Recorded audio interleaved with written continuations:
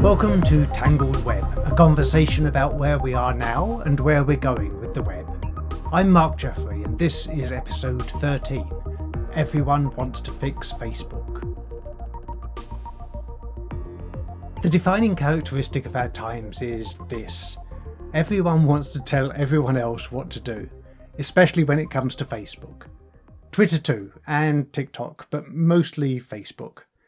Everyone wants to fix Facebook. Here's why I, for one, would rather leave Facebook alone. When we think about Facebook, we tend to separate humanity into two classes. There's the thinking class, people like you and me. We're the ones who are clever enough to make the rules, who can be trusted to make the right rules. Then there's the unthinking class, people we've never met. They're not so clever. They can't be trusted. They need our help. They're the ones we'll be forcing to follow our rules. Here's the thing. That second class of humanity doesn't exist. This isn't a problem when we're talking about Facebook. It's fun to opine that Facebook should do this, Facebook should do that. It is a problem when we use Facebook. I know you're not on Facebook. Good for you. That makes it easier for you to dream up draconian restrictions. You'll never suffer the consequences yourself. 3.5 billion of us, however, are on Facebook. Please spare a thought for us. When Facebook, responding to the barrage of opining from the first class of humanity, imposes restrictions on us, here's how it feels. It feels like we're being treated like people who can't think for ourselves, who aren't so clever, who can't be trusted.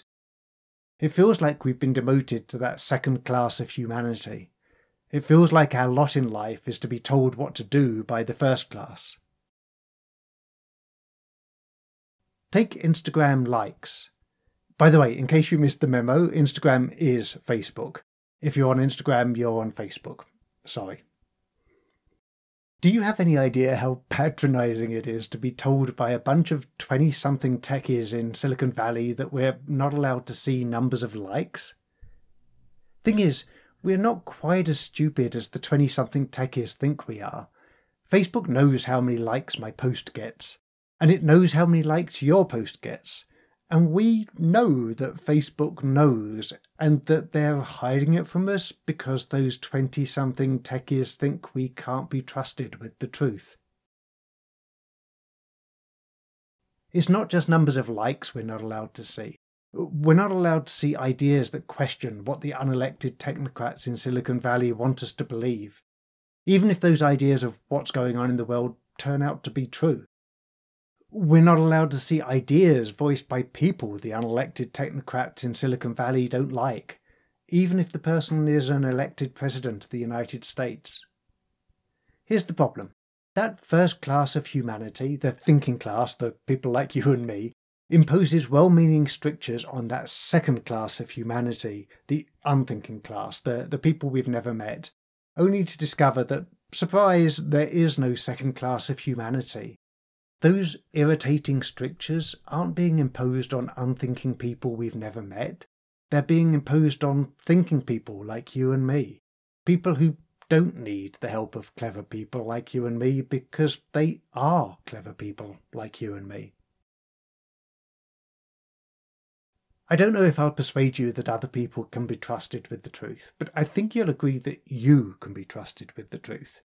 And I think you'll also agree that if people like you and me aren't trusted with the truth, if it's hidden from us, if we're the ones who are clamouring for the truth to be hidden from ourselves, then the Enlightenment is in serious trouble. I'll come clean here. I really don't like Facebook. But if we start making rules about what Facebook should and shouldn't do, we'll only entrench it. Alternatives to Facebook will be suffocated by regulations that dictate what social networks can and can't do.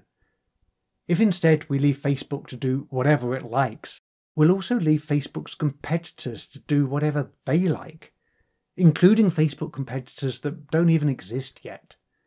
Alternatives to Facebook will thrive, free to be better than Facebook.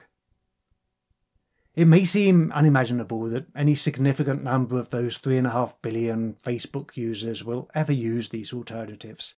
Yet business history is riddled with companies like IBM, AOL, Yahoo and Kodak. Remember Kodak?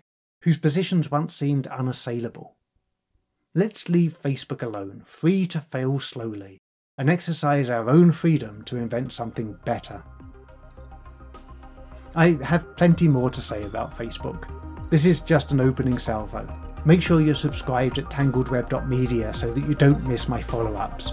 The worst way to fix Facebook, and how I know that Facebook is dead. Thanks for listening to Tangled Web. Join me for fresh insights into the future of the web every other week. Subscribe to the free newsletter, podcast or YouTube channel at tangledweb.media. Remember, the web has only just begun.